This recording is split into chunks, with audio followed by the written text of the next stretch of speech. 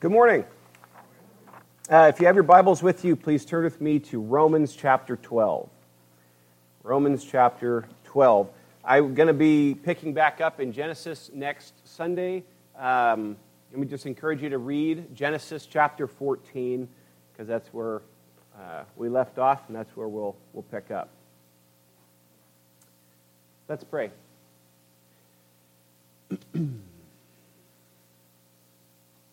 Father, as Dennis has said, there is a turning of the year and so many varied responses and thoughts in reference to the year that we've just finished. And I'm sure a lot of thoughts and excitement and yet fears for 2021.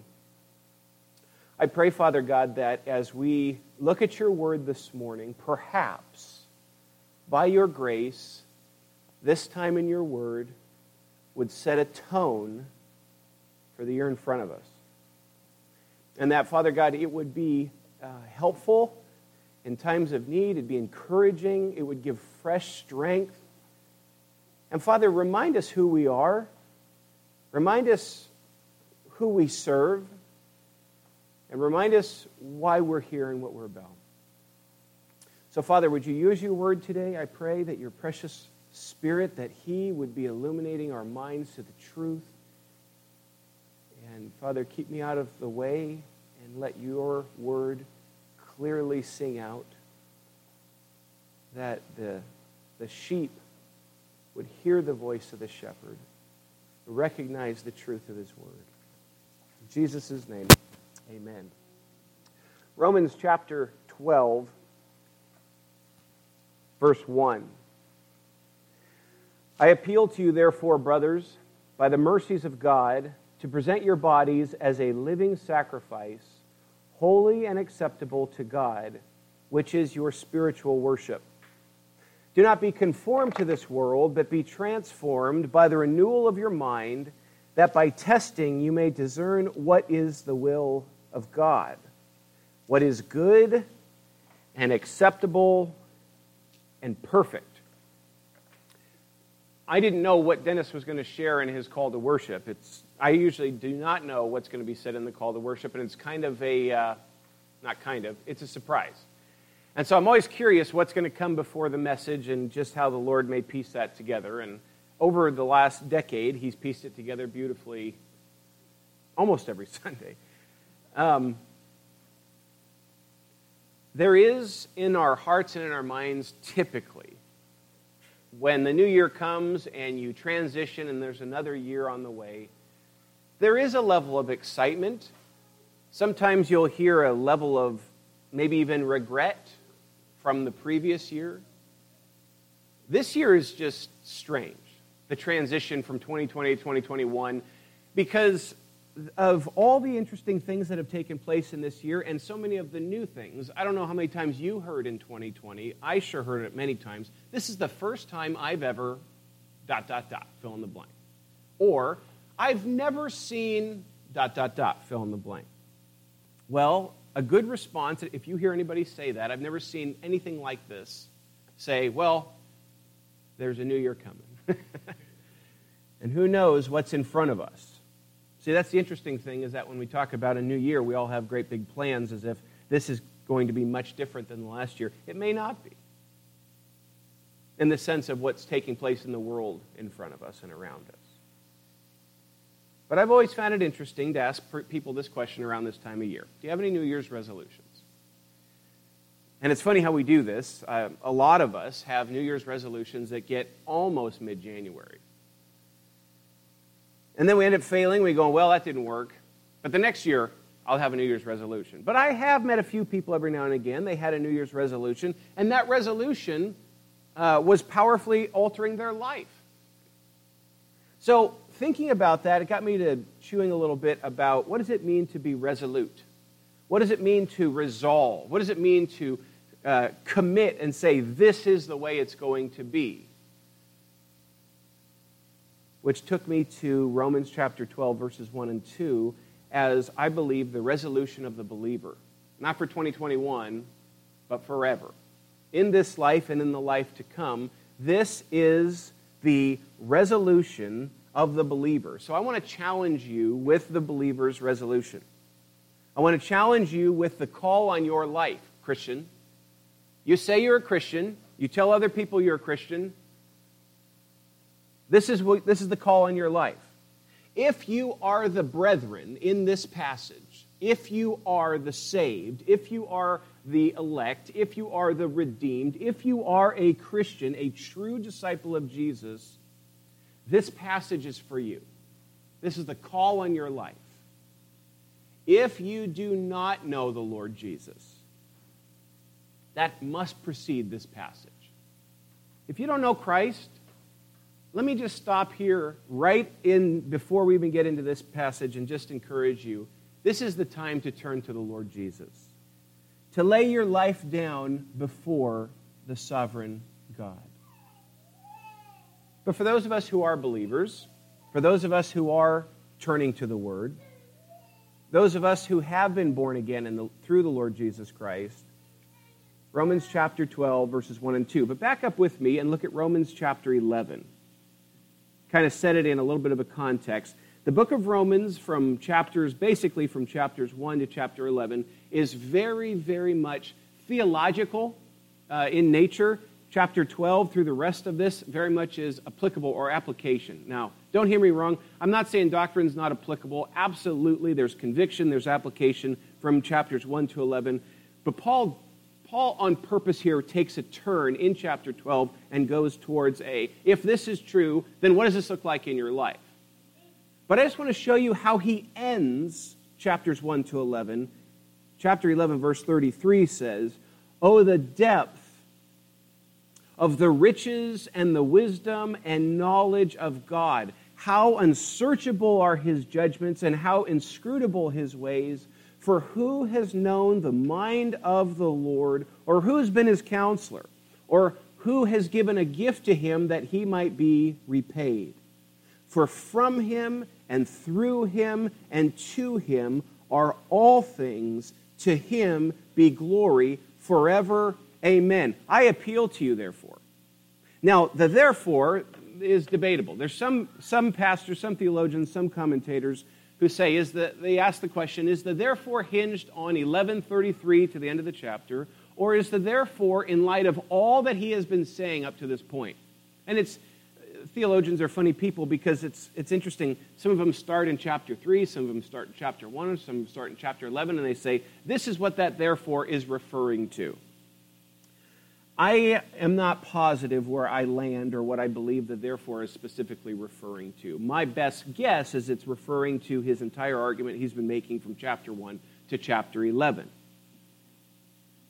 But there does seem to be a specific ramping up in 33 to 36. And now there's an appeal from the apostle. And this is the same appeal I want to give to you. This is the appeal that has been laid heavy on my heart personally. When he says, I appeal to you, your translation may have a different word. I appeal to you, I exhort you, I call on you, I urge you. This concept of I'm calling you to attention. I'm making a case to you. I'm challenging you with this. Listen, Christian, this is something I want to lay in front of you and call you to. And remember, beloved, this is the Apostle Paul, yes, but under the inspiration of the Spirit of God. So this is God saying, my child, I'm calling you to this. I'm appealing to you. I want your attention. I want you to hear this challenge. In light of the context, in light of all that you've heard, I appeal to you, therefore, brothers. And as I said at the beginning of this message, this is not intended for the world. Now, is the gospel in this passage? You could say, yes, you could probably make that case, but he's specifically speaking to Christians. Anytime in the Scripture where you see beloved or saints or elect or brothers or something of that nature, he's referring to believers. Listen, Christian, this is for you, specifically you. I appeal to you, therefore, brothers, and here's the foundation all this is based on. By the mercies of God. The foundation of this entire text is sitting on the mercies of God. That's important because I don't know about you. Anytime somebody comes to me and appeals to me or exhorts me or challenges me to go do this, go get this done, my initial reaction is they wouldn't ask if I didn't have the ability to do so. But he doesn't appeal on the basis of their power. He doesn't say, I appeal to you on the basis of your own strength or on the guilt that I can lay on you. No, I appeal to you by the mercies of God. It's God's mercy that is the bedrock foundation of this. The mercy of God is always the foundation. The entire thing is wholly of grace. By grace are you saved, and that not of yourselves. So Paul appeals not dependent on man's ability or on the strength of what he has to say or the guilt that he could lay on the believer. No. I appeal to you on the basis of the mercy of God. So I appeal to you, therefore, brothers, by the mercies of God, to what? Well, before I read that next portion, turn with me, guys, to Luke chapter 9.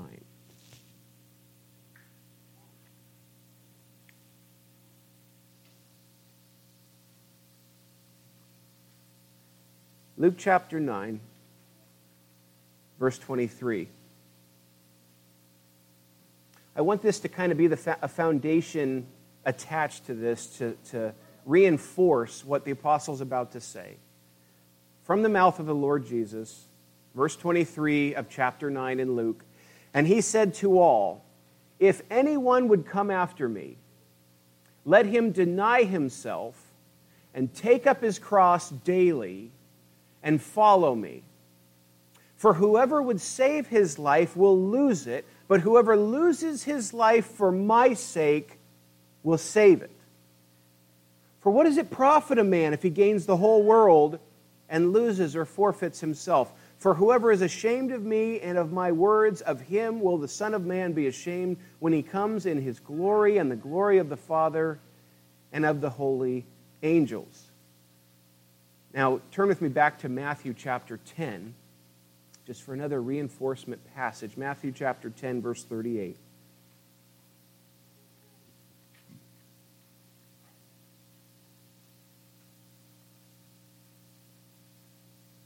And whoever does not take up his cross and follow me is not worthy of me. Whoever finds his life will lose it, and whoever loses his life for my sake will find it. These are sayings of Jesus that are difficult at times to look at. But what do? Ignore them? Say he didn't say it? He did say it. Now, it becomes kind of a funny statement in our culture because we use the term, it's my cross to bear, right? Well, it's my cross to bear. What is? Male pattern baldness is my cross to bear. Well, it's my cross to bear. What is? And you just fill it in, and we use that term all the time. And so when we come back to this passage, we say, well, it's my cross to bear. When Jesus says it's your cross to bear, what was the immediate thought in the apostles' mind when they heard cross? Death. What if I said this? Well, it's my electric chair to bear. Well, it's my lethal injection to bear. You would go, death. That's this. Remember, the cross, I realize as Christians, the cross is an emblem of our faith and what we believe. And when Christ died on the cross, he was rescuing us from the penalty of our sins. I know that on this side of the cross. But at this side of the cross, when he said cross, torture, death. They've seen people crucified. So when Jesus says, if any man would come after me, let him come ready to die for my sake. Come ready to die. Or don't come. Talk about seeker sensitivity gospel. As Jesus lays this in, notice the passage in Luke, it says, and he said to them all. He's not, there's one thing I love about our Savior. He's never using some slick methodology to try to impress the whims of mere man. No. He lays it out in front of him and says, This is what you will be if you come to me. You will be one who's ready to die for my name's sake. For the one who found his life and thinks he's got his own life and can do whatever he wants with it is going to lose it. The one living for this world only, you're going to lose it. You'll die. It's going to happen. Death is going to meet up with you. But those who already lay their life down at his feet, give him their life, and live sacrificially, that person has truly found life. This is the interesting part, is that Jesus Christ is calling them to a life of martyrdom. Now, very important because of where I'm going to go here in the passage, because a life of martyrdom. You go, well, martyrdom's when you die. You may. There are brothers and sisters in 2021 whose lives will be taken for Jesus' sake on this planet somewhere. That will happen if he does not return. That will happen. But for us, more than likely, we will not be killed for Jesus' sake this year. I say more than likely, you guys know what I mean, because who knows what's going to happen in this year? Who knows what God might do in your life, what he might call you to do? Are you ready? Don't answer this. Are you ready to die for Jesus' sake this year? Physically die out of love for Christ and out of clarity that I will never deny him. I will lay my life down for him this year. And let me just sharpen that a little bit. Today. That's what he's saying. And you say, but what if I don't die? Well, that's where we're going here in chapter 12. So look with me, if you would, chapter 12 of Romans. He says, I appeal to you, therefore, brothers, by the mercies of God, and this is beautiful, to present your bodies as a living sacrifice. God's call on the people of God is to be a living sacrifice. You remember in the Old Testament, what this should bring to your mind immediately is the Old Testament sacrifices that were made. As they went and sought to find some animal with no blemish, the best of their flock, one that was pure and clean, in order that they may be given up as a sacrifice. Now, I don't know about you, but my tendency would probably be to find the one that I could spare. You know, it's like, well, I don't like that one. That one was born with a deformity. You know, fill in the blank. That animal will do. No. That's not the nature of the sacrificial system. The nature of the sacrificial system is you bring me, this is God speaking, you bring me the best you have. And you lay it in front of me. I want the very best you have. I do not want a second-rate sacrifice. And throughout the prophets, you'll see the prophets specifically speaking to this point where the priests were sacrificing animals that were second best. God will be happy with some of what I give him. And if he's not, he'll just have to recognize I gave him something. I'll take your mind back to Cain and Abel and all that took place there. But here's the beauty. God doesn't call us, he does not call us to give a sacrifice of an animal before him. That has been completely satisfied in the blood of Jesus Christ. The sacrifice that you see in the Old Testament is a shadow pointing to the substance of Christ's once for all sacrifice upon the cross. But now he turns our attention to something very different here. And guys, I have to make this point because I don't think I have to make it for your sake, but I have to make it without moving forward because it's so important. In this passage, the Apostle Paul is not saying you are not saved unless this is done. The living sacrifice he's calling you to here, he's not saying this is how you'll earn your salvation. If you do this long enough and it's more difficult enough, this is how you'll be saved. He's not calling them to come and accomplish salvation. He's calling them, this is how you act out the salvation you've already received.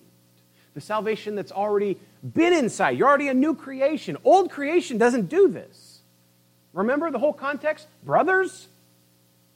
So this is the call on the believer who's already born again. That's important because we immediately find ourselves in a works righteousness environment so fast where we start to go, is God happy with me? Is God happy with me? Is God happy with me? Are you in Christ? If you're in Christ, God is happy with you in one sense. Then there's the other sense of, is there concealed sin? Are you lying? Are you hiding yourself from Him? Relationally, that can do great damage to your walk with Jesus. But salvifically, that's not what he's talking about here per se. The sacrifice of Christ fully satisfied the payment for your sin. If it's fully satisfied the payment for your sin, I'd like you to see what your life looks like now. Lay your bodies as a living sacrifice, holy and acceptable to God, which is your spiritual worship. God calls us to be holy and acceptable before Him. Holy, that concept of being set apart, being different, being pure, and acceptable. When we hear the word acceptable, that translation is a little tricky because sometimes when you hear acceptable, your mindset is, it's good enough. That's not how it works when it's in reference to God. God doesn't say, good enough. Acceptable to God would be perfection, not good enough. I want holy, perfect people. And we go, we're not holy, perfect people. You are holy and perfect in Christ and progressively becoming more holy and more mature, more perfect in Christ. That's why it's interesting. God wins the race for you and then says, now get out there and run. And so this is found in two ways, Christ and our living. I want you to be a living sacrifice. I want you to daily walk sacrificially unto Christ. And here's the kicker. This is the part that is so hard because it goes so against our natural way of thinking. The life of sacrifice to Christ is the life of complete joy. And the life of no sacrifice to Christ and the life of complete self-satisfaction is the life of complete misery. Why would I make that argument? Because I am convinced from the Word of God, God never designed you to glorify you. God did not design you to glorify and honor and make you feel great. That's prosperity gospel. It's filthy. It's wrong. And people go to hell who believe that. No, actually what's going on here is God calls us to a God-centered life, not a Dan-centered life. And by the way, if you're living a Dan-centered life, you guys need help. A man-centered life. A life where you are living for self. A life where I want to find the best for me, the most satisfying to me, the most gratifying to me now. I want that. Beloved, that is not what you were designed for. You were designed to find it all in Him and not in you. And so I appeal to you, therefore, brothers, in light of everything I've said up to this point, by the mercies of God, the foundation we're standing on, to present your bodies as a living sacrifice. Now, this is an interesting sentence here because the concept is not a once-for-all kind of thing. I heard a funny story where there was a camp and there was a group of kids around the campfire, and kids around the campfire at Christian camps do really funny stuff. And there was a kid who took off his wristwatch and he threw it in the fire and said, I'm giving all my time to the Lord. Do you know what he did after that? He bought a new watch. This is not necessarily a once-for-all thing. The concept here, and this is why Jesus says, come unto me daily. This is a progressive action. This is a consistent action. This is a continual action of laying our lives down as a living sacrifice. Let me ask you this. Was there any time this week where you did not live as a living sacrifice before Jesus? Any time once this week where you did not live as a living sacrifice before Jesus? Answer? Yeah, of course. Of course I have. So let me ask you this. Are you a greater living sacrifice for Jesus now than you were a decade ago? You don't have to answer. Just think that through with me. Has more natural sinful self died, and has Jesus declared and gained more of your affection, more of your love, more of your obedience, more of you? Does he have more of your mind than he did? Does he have more of your heart than he did? I appeal to you, brothers, that you would come and you would present yourselves. What an incredible concept that it doesn't say you're forced to this, but there's a presenting of yourself before God. I give myself afresh to you as a living sacrifice. I want my life to be more and more pleasing to you. Remember, a sacrifice was made for the sake of pleasing God, right? So when we come before the Lord as a living sacrifice, really what we're getting at is, I want my life to be more pleasing to God than it's ever been before. I want God's pleasure as he sees the way I'm living my life. I want to see the pleasure of God, and I want to see that through my obedience, my love, my devotion to him. Now, this is an interesting piece, and I want to pause here for a second, because in that moment, this is how my mind works, and maybe yours does too. My thought is, yeah, but I fail constantly. I mess up all the time. I sin. I'm filled with pride. I get discouraged. I don't trust him. I don't believe his word some days. And so, yes, there's been some progression, but I still keep stumbling and tripping and falling in my obedience and in my walk to him. God, what is wrong with me? To which he responds, number one, this is why you hold to the sacrifice of Christ as your Redeemer, as your salvation. Number two, beloved, one of the works of progressive sanctification is for God to show you your sin for that which it is, and you repent of it and declare it before him. What am I getting at? Well, 1 John 1:9 says that if we confess our sins, he's faithful and just to forgive us our sins and cleanse us from all unrighteousness. I don't take that passage in the context of salvation, but in the context of the consistent life of the believer. And so, as we sin, as we stumble, as we fall, and God reveals to us with clarity, I have failed him in my obedience to him, and I declare it to be so, and I cling to the cross of Christ, is it possible that even in our failings, God's drawing us closer to him? I'm not calling evil good or good evil. I'm not saying let us sin that grace may abound. But I am saying I don't think your sin caught God off guard, and I do believe he can even use the repentance of that sin for his glory. As I look at Peter's restoration in John 21, as I look at the restoration of David in Psalm 51, as I see God graciously and lovingly say, my son, you have blown it. Now declare that, confess that, and come unto me. And move forward.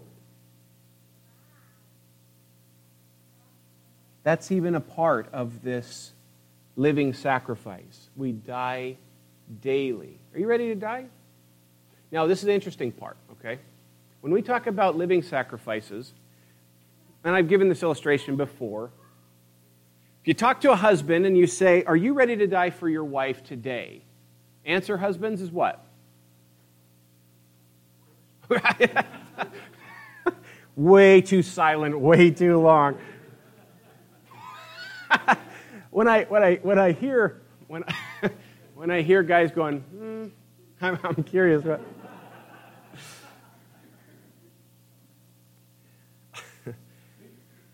Our natural response, biblically, in a godly fashion, and just a natural response, of course. Somebody breaks into my home, comes after my wife, going through Dan first. Great. Now go load the dishwasher. I'm really busy.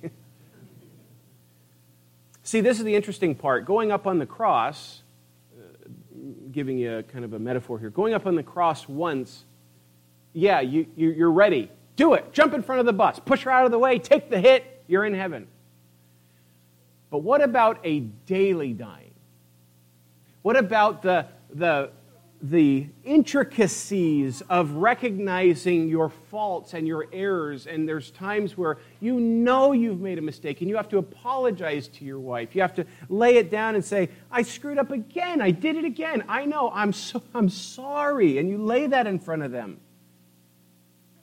You take the garbage out. You load the dishwasher. You whatever. I can give you a million different illustrations. You know them. But the point is that mindset of, I want to be continually sacrificially serving and loving you.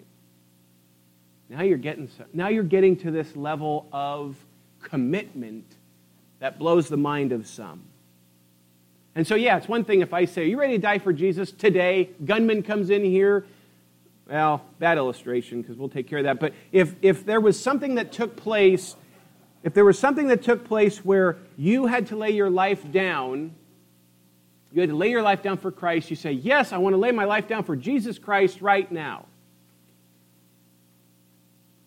What about 40 years of irritating difficulties, where your pride is hit, nobody watches, nobody gives you any accolades for your obedience to Him. If anything, sometimes you get kicked hard from the world for your obedience to Him. You're mocked, you're made fun of, you're put down, and daily God takes a little bit more of you. That's a different discussion altogether. And that's the challenge. I appeal to you, therefore, brothers, in light of all this glorious truth, based on the foundation of God's mercy, lay your life down. Once and for all, but also daily, continually, until He calls you home. All the time, mindful, ready. I want to be pleasing to Him. I want my life to count for Jesus.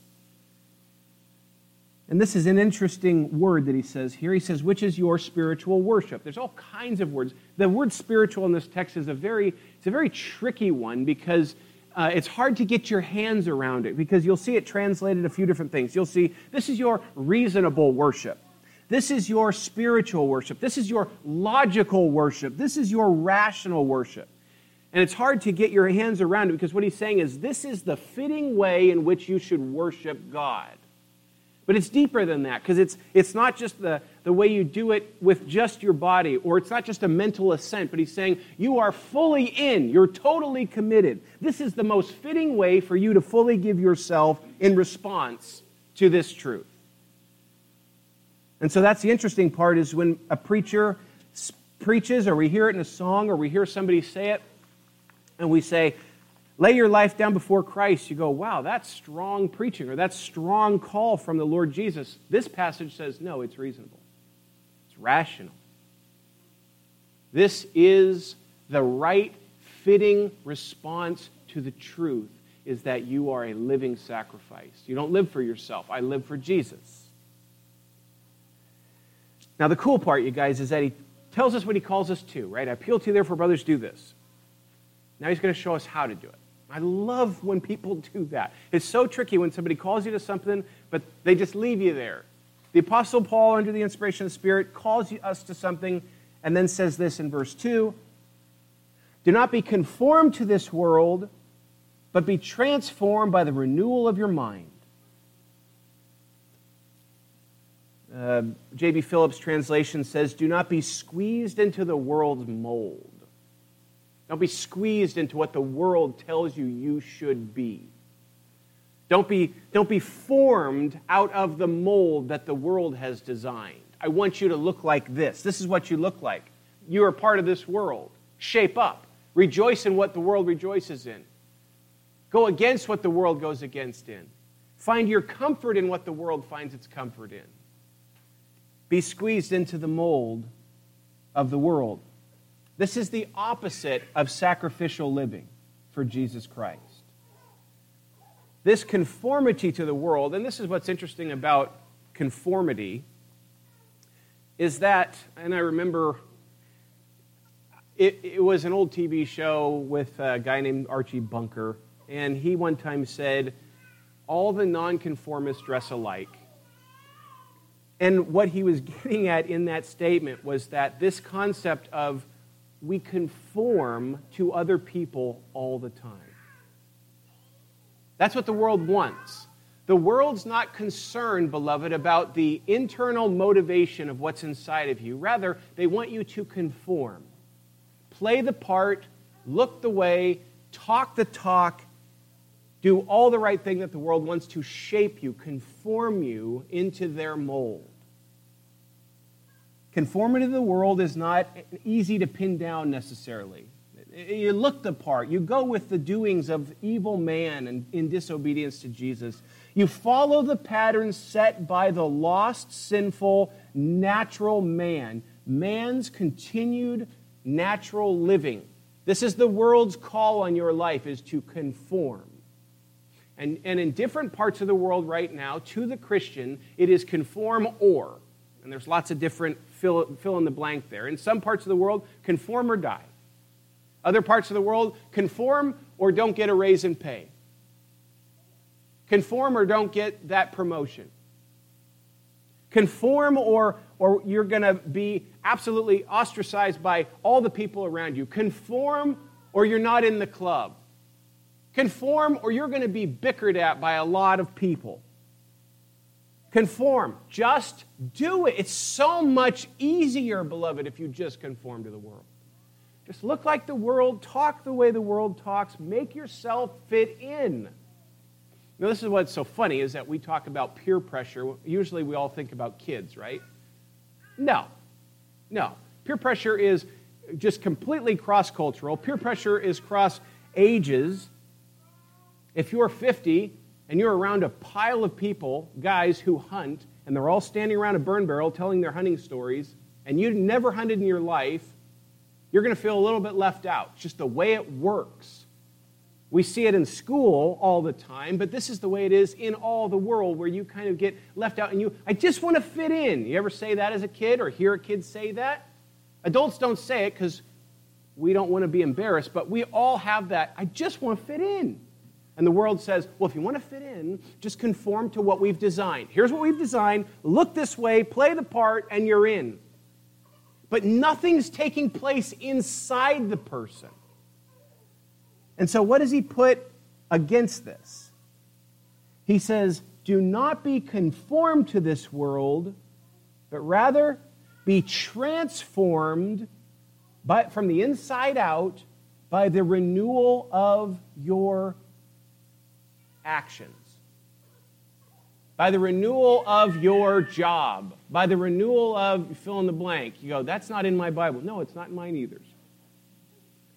By the renewal of your mind, the very core of who you are, your thinking. God has designed it so that the way he's going to change a people is by renewing their mind. The mind renewal. So you think things you never thought. You love things you never loved. You despise things you once loved. And from the inside out, God is transforming you. This begins with regeneration. This begins with God coming and doing the miracle of the new birth. But after the new birth, he continues to renew you.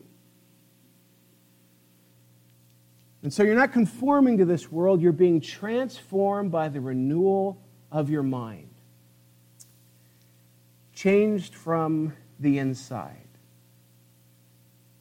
And then listen to what happens as you're transformed from the inside out. It says that by testing you may discern what is the will of God, what is good and acceptable and perfect. Maybe you've had somebody ask you this, and maybe you've asked somebody this. What is the will of God for my life? This passage, I think it's interesting. The Bible doesn't tell us what house to buy, who to marry, in the sense of the exact person. It tells us the qualities of who to marry. We're told some things about how financially we should be responsible. There's some of these tenets, but never exactly what to do. And so when we ask the will of God, typically we're saying, do I marry this person or that person? God's word doesn't necessarily go there per se. What God's word does is God's word says, the more you study the scripture, the more you are in contact with the Lord in prayer, the more you're being transformed from the inside out, the more you recognize the will of God for your life. the revealed will of God for your life from the Scripture. If there was ever a word needed for the Church of Jesus Christ in 2021, if there was ever a word that we had to get clear, it is this word: discernment. Discernment. Some of the most undiscerning people right now are believers. And when people ask the question, they say, how do you know that they're undiscerning? I would just say, turn on your Christian TV, and see what the majority, what a good portion of Christians are drinking in this new year. Beloved, we need discernment so badly to discern what is God's will. So when somebody comes up to you with a question or a remark or something of that nature, you have this beautiful filtration system that runs through, and you know exactly that's not the will of God.